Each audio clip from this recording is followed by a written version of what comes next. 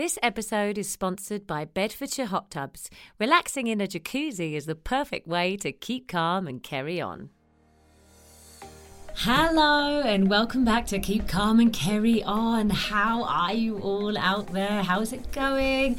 Well, I had adventures, I have to put my teeth in, on my camping trip. Wow, it was a lot of fun actually. This time has been amazing, you know, going back to basics with your kids. I mean, don't get me wrong, I'm looking forward to my summer holiday next year in the sun and getting in a swimming pool, you know, where it's a bit warmer, but we had a lot of fun. A big, huge welcome to our gorgeous sponsors, Bedfordshire Hot Tubs. I know you guys have been watching me. I've been, you know, posting lots on Instagram about my lovely hot tub in our garden. We have had so much fun in it and I'm so grateful to them. If you do want to go and check them out, please do. They've got an amazing website, www.bhtubs.co.uk, or you can also check them out on Instagram, the same, BH Tubs, and they're a lot of fun. And also they have been so generous. If you guys call them up, or even better, go in and see them, they're based obviously in Bedfordshire, and quote Kerry On, that's Kerry On, they will donate a wonderful donation to Acting for Others, a charity that is in big need right now. So just have a call up, check, you know, have a chat, check them out. And who knows, you could be splashing about in your hot tub before you know it. Also up this week, I have an amazing special guest. Now, this woman I have known for many years. We did Wicked together, but I remember growing up with her just on my television in Ab Fab, in the British Empire, and just watching her on stage as well. So I am so honoured that she was able to spare some time with us today. I know she's been super busy with her online content as well. Who knew how fabulous she would be at TikTok? Amazing. Please welcome Harriet Thorpe. Harriet, it's so nice to have you on my podcast. Thank you for coming on my show. It's so lovely to see your face. I know the listeners can't see you, but you look so glamorous. I'm so impressed. Thank you, darling. Thank you so much. I'm honoured to be here, and I will pay you later for that compliment. Thank you. No, it's so blissful to see you, and what a sensation you were the other night on the television with the musical theatre. Excuse me. It's almost, I was saying to Paul Robinson yesterday, actually, that it's almost offensive and attention-seeking that you sing so beautifully. That's exactly what it is. I'm just shouting at the millions of people going, listen to me. At the millions, yeah. I know, and it's sensational. So, you know, how amazing. And also, I look back to our days in Wicked, and it was, you know, in Wicked, every night I would listen to you, you know, doing those iconic songs. It was such a thrill every time. Oh, you're very kind. Well, it wasn't quite like that every time, but thank you very much. It was, darling. I think it was a really nice show, though. Just it kind of flew the flag for theatre and our industry a little bit, and it was nice to see something a bit different on the telly as well, and something that was a bit of family entertainment that everybody could sit and watch. That wasn't a competition. It wasn't a reality show. It was actually exactly. Really just a nice entertainment. And the reality that it is that it is West End brilliant performers, and that is what everybody wants. That is what everybody goes to. The West End makes more money than football, and yet we're dismissed. And that is the reality. That is the truth. And it was so wonderful to see and watch all of that. It moved on to tears completely. Yeah, it did. Well, I mean, Harriet, I've been stalking you a little bit over the last few days because obviously I know you and we've worked together, and I grew up watching you on the British Empire, and I grew up watching you on the television. So okay, I'm going to stop you there, sweetheart. I'm going to stop you. Can you take out and edit out I grew up watching you? Because obviously that means I'm older. Yeah, I know. You grew up watching me. I totally get it. And it's, I'm only kidding. But those were the amazing shows to be part of 30 years ago, British. 30 years ago. And I'm 35. So how does that work out? You started so young. So young. But I can't believe, I mean, all the things that you've done. I mean, you've done so much, like TV, theatre, film. I mean, so much. I wanted to know, like, where it came from. Like, how did you get into to I mean, we show off for a living, really, don't we? That's what we do. But where did it come from? Yeah. Did you grow up going, I want to be on the telly, or I want to be in theatre, or how did you get into it? I don't know that we ever know. For me, it's like an illness. We should all be in a home. It's like you don't have a choice. The instinct to perform is everything. And as I've said before, my first memory is trying to make my sister laugh when I was 3. And when she did, that feeling, that excitement that you're getting a response, it's about communication. And my father left home when he was 14 in the war to join Italia Conti in a show called Where the Rainbow Ends. And he was 14 and toured around England. So that was in his bones before he even knew. Then he went to Stars and Battle Dress. Then he went to RADA, and then he was an actor. And then sensibly, some might say, he stopped. But anyway, that's by the by. And my mum was a writer. She wrote novels, quite important, famous novels. One is now called a gay classic because it was about working class boys who fell in love in 1960s when it was still illegal to be gay. That was then made into a movie. Wow. She started writing movies as well as novels. We went to LA. So again, I lived in LA. We were there, on and off for 20 years. She was writing movies. So there wasn't actually really a choice. I was at the Royal Ballet School because I wanted to be a ballerina till my tits, I hope I can say that word on your podcast. You can. Grew. You have. And once my tits, thank you, dear. I have, dear. I'm saying it again. Once my tits grew, they were never getting into a tutu. As I've said before, not without ropes and pulleys, it wasn't going to happen. But the instinct to perform, wherever it comes from, it doesn't matter. It's the same thing. To communicate, whether you're painting or playing an instrument or composing or whatever, it's the same. It comes from the same place, the desire to connect. And so, like I said before, it's not normal. And as we've said, we get clapped for a living. And it's that instinctive thing that I first felt at 3: fulfillment, connection, people. What else is there? That's all that matters. And throughout history, man has needed theatre from the beginning of time. Yes. And it's not going to go away now. It's just we're furloughed, which actually we're often furloughed, as we know in our business. Furloughed without the support. Furloughed yes, without dear, the money. There is that. There we go. That old chestnut. Yeah. Oh, but so you grew up surrounded by creativity. Then I didn't know that about your parents, and obviously your sister is a familiar face. We see her an actress as well. Absolutely. And did you grow up together doing the same things? Yeah. Like, did you go to drama schools together, or did she go to the ballet school as well? She didn't. We both went to the sort of Erdang school in its very early days, before it was Erdang. But then we went different routes because there isn't a sort of prerequisite for moving forward. I went to the Royal Ballet. She didn't do dancing, but she's an amazing writer as well. And and so I went to drama school, and then I was in my 3rd year and she joined at that point in her 1st year. So we've always done things together. There's never an issue because we're completely different. And there's no point in caring about those things. You can't be competitive. It's just pointless. It's a waste of energy. So we just get on and do our stuff, really. And so, again, we had the same upbringing. So we were surrounded by and part of a family that was in the arts. It wasn't, again, something else that was extraordinary to me. I didn't understand or know about racism, homophobia, anti-Semitism, any of those things as a kid. It's only when I went into the real world that it was there, because it was normal. Everything was multicultural relationships, men loving each other, women loving each other, men and women. It was all normal, as it is in our theatrical world. It is. Which is one of inclusivity, acceptance, and all of that.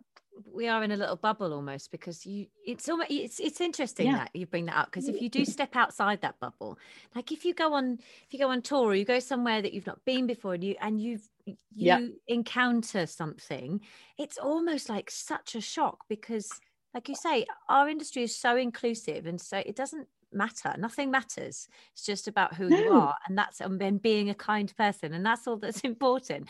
And I find it. I still find it strange. It baffles me. It really does. It really does.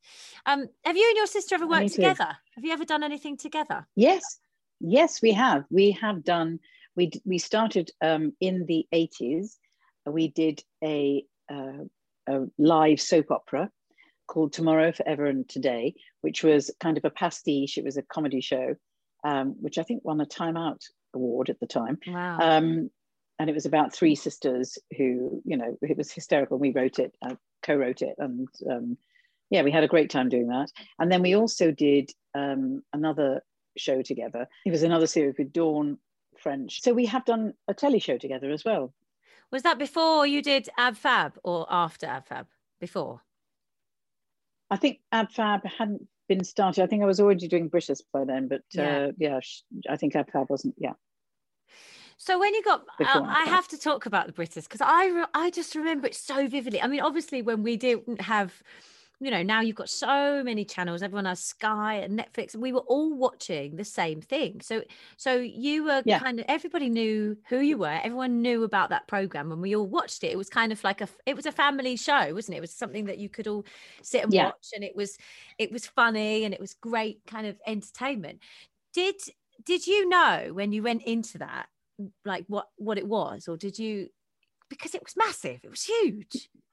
It was massive. We had about 13 million viewers, I think. We actually had a reunion online, which you can still watch actually the other day. We did a bit of it with almost all of us. Yeah, we were all there.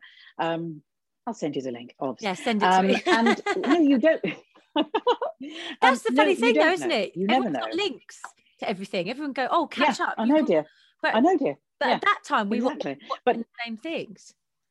Focused on that one thing, and you don't know. And what was amazing about that era too was that if you had something, they give it a couple of years to play in, see how it worked out. Now you get one shot, a couple of audience, you know, sort of information afterwards, and then your show's pulled. It's all about, it's completely, then they allowed the British Empire to develop, to create other sides to the characters, to, if it didn't get great viewing figures, it didn't matter, they'd keep it going, and then they'd see in the next year and the next year, and then we did, you know, 7 years. 7 years. Crazy. Oh my God. 7 years. I know. And Pippa and I had our daughters together at the same time, who then became the British twins. And my son was often, you know, the little boy in the cupboard and the drawers. Twins are in the drawers, he was in the cupboard. I love that. I love that. I mean, again, that's so normal to us. I mean, I brought my kids to work when they were little, and it's kind of, it's part of it, and it's just normal. Did you, was it difficult for you to kind of I don't know, not like separate being a parent was it just all inclusive? Did they just come along and that was how it was? Because balancing that is crazy. Oh, it's hell. It's hell. But my sister and I grew up playing on the backlots of 20th Century Fox. My mum was in her office writing, and we were dancing up and down in Harmonia Gardens, because that set for Hello Dolly was so expensive to put up, they never took it down. So we always went with my parents. And my kids have always gone filming with me, or whether I'm, you know, it's normal. And in fact, when we were doing Wicked, Flossie used to come and do her homework in my dressing room, you know, and that it was normal. And I think it is great, because again, it opens them to a world of communication, acceptance, and, you know, family, and it's business. It does, but it's show business. That's all. It is. Yeah, it's a funny thing, isn't it? It's our normal life, but it's just bizarre. It's the most bizarre thing. Do they like coming to work with you? I mean, they're little. I mean, it depends what it is. I mean, they won't actually sit through a show yet. I mean, they're too young, and my eldest is 7 and he's really boisterous, and he doesn't want to sit still for 2.5 hours. You know, he's not interested. No. However, they do love they don't care that I'm in shows, but they love going to, I try and bring to the sound checks, or if they can come backstage and meet people, because that's exciting for them, because they've got that freedom to run around, but they can still be around it. And exactly that, I like them to see that there's other options out there. There's so many different things, like sound engineers, there's lighting techniques, designers, costume people. There's so many different options that I think it's really good to expose them to it. Oh, it's bonkers. It is, and as you say, the backstage is always magic. Whatever people feel, it's the most magical place to be, to stand in the wings, to walk on a stage, to see all that is so exciting. It's a show in itself, isn't it? The backstage. Yeah, completely. So you've done, I mean, so much TV and theatre, and do you have a preference of where you like to sit? Like, are you more comfortable doing one or the other, or is it just whatever's happening, you're in? I would say I just love working, and I just say yes to everything. And it is different. Of course it's different. And I think the only place and time we're actually in control is on stage and being in the moment. Because then if I choose to turn my head that way or the other, that's my choice. But it's still the same thing. And yes, you're right. It's a completely different experience to get on, do your scenes out of context, especially at the moment. There's no sort of journey, so it is hard, but I still love it. And I couldn't choose between them, I think, because they all are ultimately our job. Do you feel like because I think I notice it because I've predominantly done theatre and I've done bits of TV, but not, nothing huge. And do you think that there is that divide, and that I guess when you've done everything, it doesn't perhaps come up as much, but people in theatre want to work on telly and they find it hard to cross over, and vice versa. Telly, I guess if you're a very familiar face, there's a way into theatre, but it's quite a tough jump. Do you find that, or I guess because you've done so much, or you did something so big so early, that I guess the options were, I don't know, more open? I think I've just been very lucky. I think I'm just very lucky that I was at school. We were at drama school with Jen and Dawn and French and Saunders, obviously. So I worked with them always and have known, been pals for over 40 years.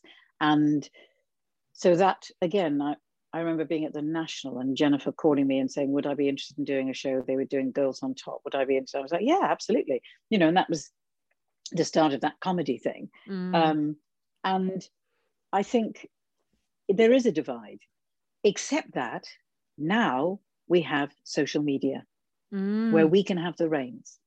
You're doing this. You're not waiting for some radio station to say, Kerry, would you come and do us the radio? You're doing it. Yes. And we have the power. Yes, I am on TikTok, before you ask. Yes, I am. And I know the demographic is 15 I'm going to to find you. but I'm there. I'm going to find you later. That's going to be my... I can't figure it out. TikTok blows my mind.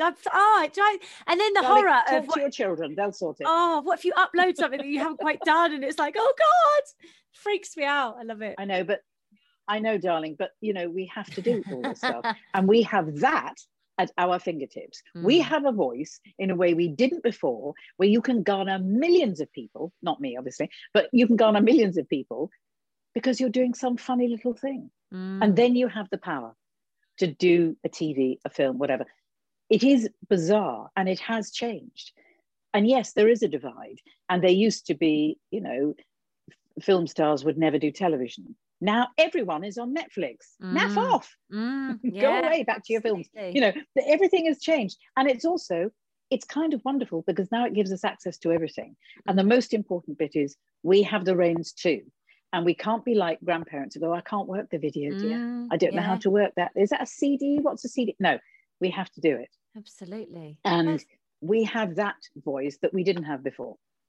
That's amazing. And it's so true. I mean, I remember doing one of the live streams during the lockdown, and because obviously the first lockdown, nobody knew what was going on, so everybody went online and was like, "We're going to do a show." Yeah. And I did a couple of live streams, and then I remember talking to Brian and saying, oh, I just feel like I'm not, we're so fortunate to be surrounded by amazing technicians when we do things, and we have lovely lighting and lovely, and suddenly you're in your living room, you have no lighting, no sound, no musicians, no nothing. And I felt that kind of exposure. I felt like suddenly I was being exposed. And Brian said to me, yes, but remember, you're now opening up a worldwide kind of television screen for yourself and contacting with people or connecting with people overseas and in America and Australia. So don't cancel that out. So it really encouraged me to kind of carry on, even though I felt exposed. But you're absolutely right. You've got to get on with it. You've got to get move with it, or else you get left behind. That's really. And I've started with some friends. I've started a thing called the Wonderbirds show, which is on YouTube and Facebook, Monday, Wednesday, Friday, 4:30. little, yeah. And on a Saturday Absolutely. morning, We'll with, link it. Richard, the lovely Richard Arnold at 10 a.m. for a Saturday special. And it's for, I use the word mature again, women talking a load of bollocks. It's myself, Sherry Hewson, Dee Anderson, and Debbie Arnold. Amazing. And together, all of us came together. It was Debbie's idea. I thought up the name Wonderbirds because Dee's parents created Thunderbirds, and Sherry Hewson is the icon that she is, obviously. So we're all together and we have a laugh. We have amazing people on all the time, and we're doing it online. And it's not, you know, loose women. It's not. It's the antithesis of that. It's us really saying how we feel, or having a rough day, or, you know, we can talk over each other occasionally, and it doesn't matter. It's about, again, having the reins, especially as slightly over 35, you know, it's tough because, again, we're sort of put in a little box over there. Oh, you're this woman now, are you? No, I'm not. Do you find that then? So yeah, it's the same thing. You know, you do move through those different casting brackets, don't you? I mean, suddenly you're not principal girl anymore. Yeah. Suddenly you move into that parent kind of field that I'm in. I'm in the grandparents. And I don't want to even hear it for you. I'm a grandparent. Yeah. But you don't stop. You don't stop working though. You don't. Is it because you keep your options open and or do you try and navigate things? Do you say to your agent or whoever, I want to do this now, or I just want to do telly, or I just want to or are you just keeping it open? I say to my agent, just whatever comes in, I'm saying yes. I don't say, yeah, it's lovely to say, I only want to do films. I only want to do television. That's not in my real world. Yes, I'll do anything that comes in. That's my real world. Yeah. I want to do everything. It doesn't matter how small or how big. I love my job and I want to work. I love working, and work breeds work. You know, the idea is I'm only going to do this. Work breeds work. You never know who you're going to meet. You never know what young guy who's an assistant director 5 years down the line is running a theatre. You don't know. You don't. You know, and we need to get out there. And I'm not too good for anything. And I always play psychotic nutters. So it's fine. You know. I love that. I have to talk to you about Ab Fab because, again, yeah. I grew up with it. I just grew up with it and I loved it. And again, it was one of those iconic shows. I mean, how did it feel being part of that? I mean, you said you guys were mates and you were at college together. That's fantastic. And there's nothing like working with your friends. You know, I think as well, the older you get, it's so much more exciting to work with your friends because you just feel like you've won the best, you know, prize ever. You're doing a job you love, but you're working with your mates. Did you have lots of input in that, or were you just like called up and said, yeah, I'll come along and do whatever needs to be done? I think because we'd all worked together a lot anyway, the characters she wrote and I played Fleur, and as it began to evolve and her kind of voice was created, her weak R began to be represented in all the different, you know, so I used to have lots You've made of my words, life now. I can't believe I never made you do that before. I can't believe it. Why until now? But it's such fun. Oh, amazing. But it's such fun, you know. So she began to write lots of words with, you know, retribution and things. So I'd have to say it a lot. And, you know, so those things evolved. It was the most wonderful group of women to work with. No agenda, just fun, just creativity. And Jen's writing is amazing. And everyone had a good time. Why not? You know? Yeah. And then we did the movie, which was just the most joyous thing. Yeah. Is it different? Is there a difference when from the TV show and suddenly moving is something that's so iconic to go, right, we're going to make a film now? Is there pressure on that to deliver something a different, I don't know, a different package almost, because it's still on screen, but a movie it's a longer episode almost, but it has that, I don't know, it has that difference about it. It has that kind of expectation maybe. Did everybody feel that? Or I don't think we did, because we're not the people funding it. We're just the people having a good time back with our mates, exactly as you said. You have a shorthand. It's so lovely to see them on the days that you film. And I think also it was the most perfect tonic for the Brexit hell that happened the week it opened, the film launched. And so therefore everyone was like, yes, give us this comedy, let's take us away from our world. And it was no different, really. And it was just it was a kind of progression of the series, if you like, to something that was just fulfilling and was really successful, because it wasn't trying to be a film. It just was, as you said, an extension of the series, but a bit longer. Oh, I love it. I'm a massive fan. Do you ever feel like, did you know, I mean, when you say when you were younger and you made your sister laugh and that was something that sparked for you. Now, you know, you get employed to be funny on some jobs. Do you feel that expectation? Like, do you feel that pressure to, it's like if I turn up and I know I've got a big song to sing, it's like, you've got to deliver, haven't you? It's like, you're just waiting.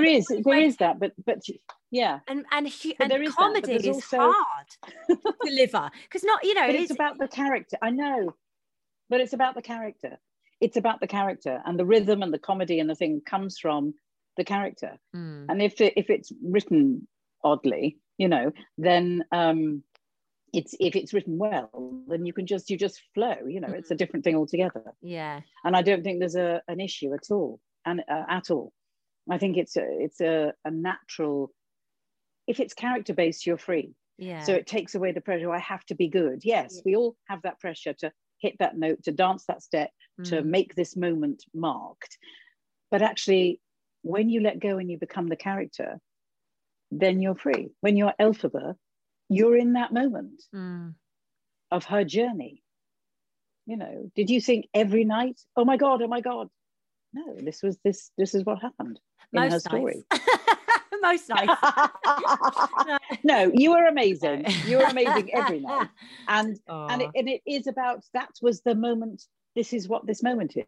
You know, and you're freed by the character and their journey, as opposed to, you know, I mean, there are certain things that, you know, a timing thing with comedy, you know, the feeling of it. But it's also, if you pressure yourself, then you get in your way.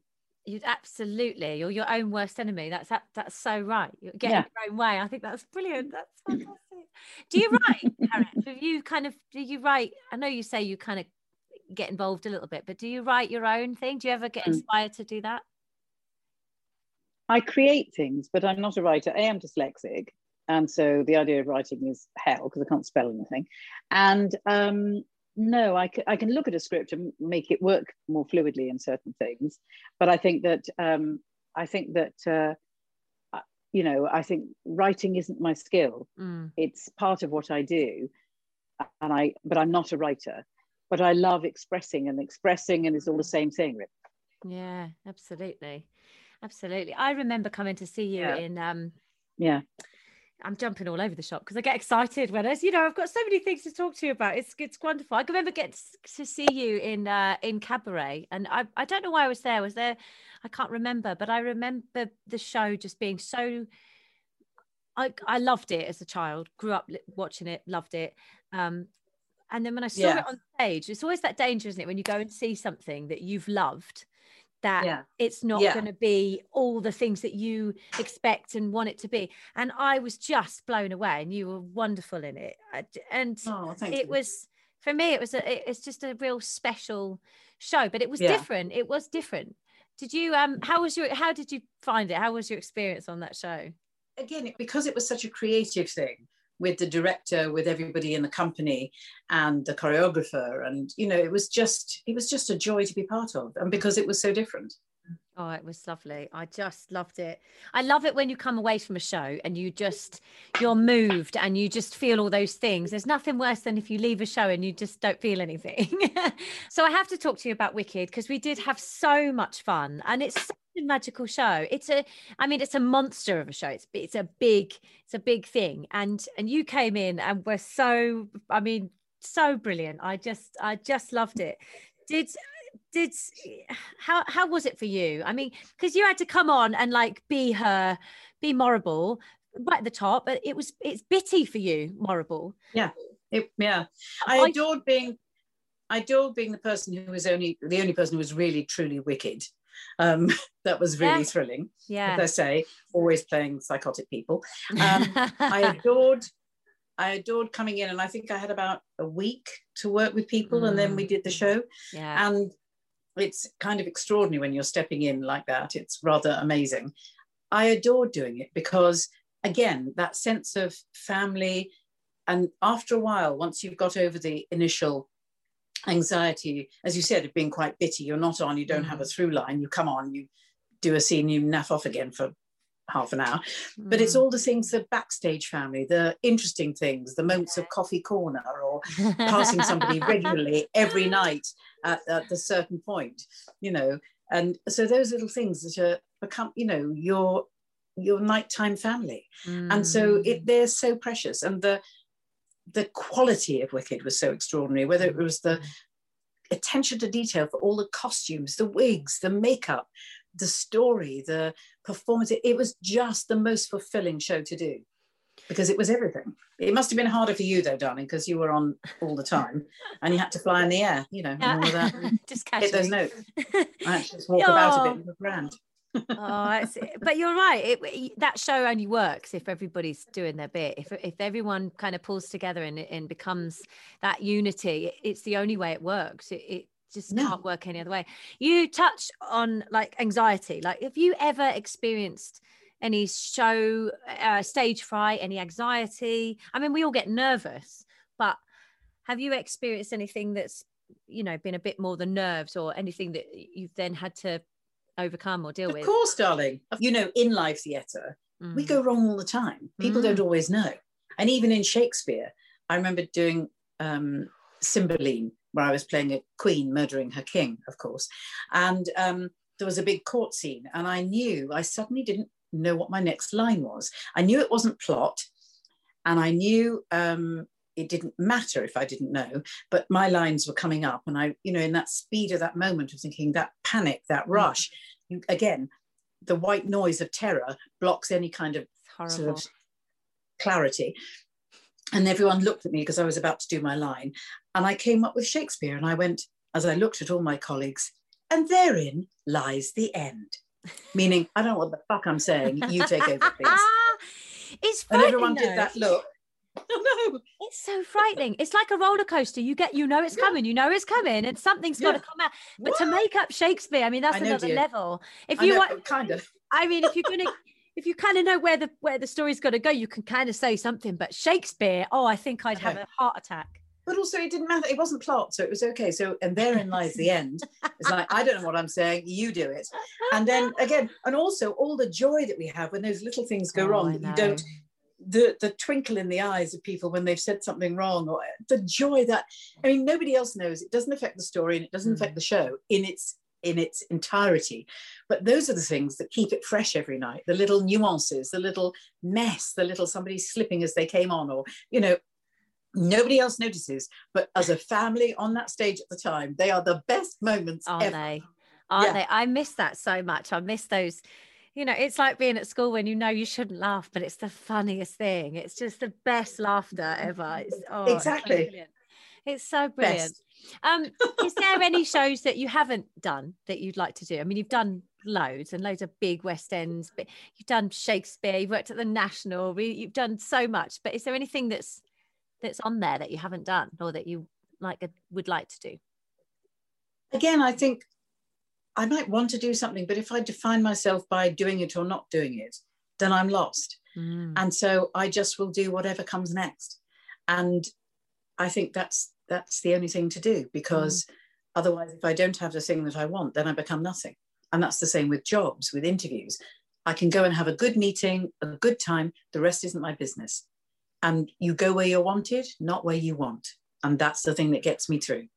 Brilliant. You've almost given me my final question already. That was a great answer. Oh my God. I love it. Yes. I'm gonna have to soundbite you.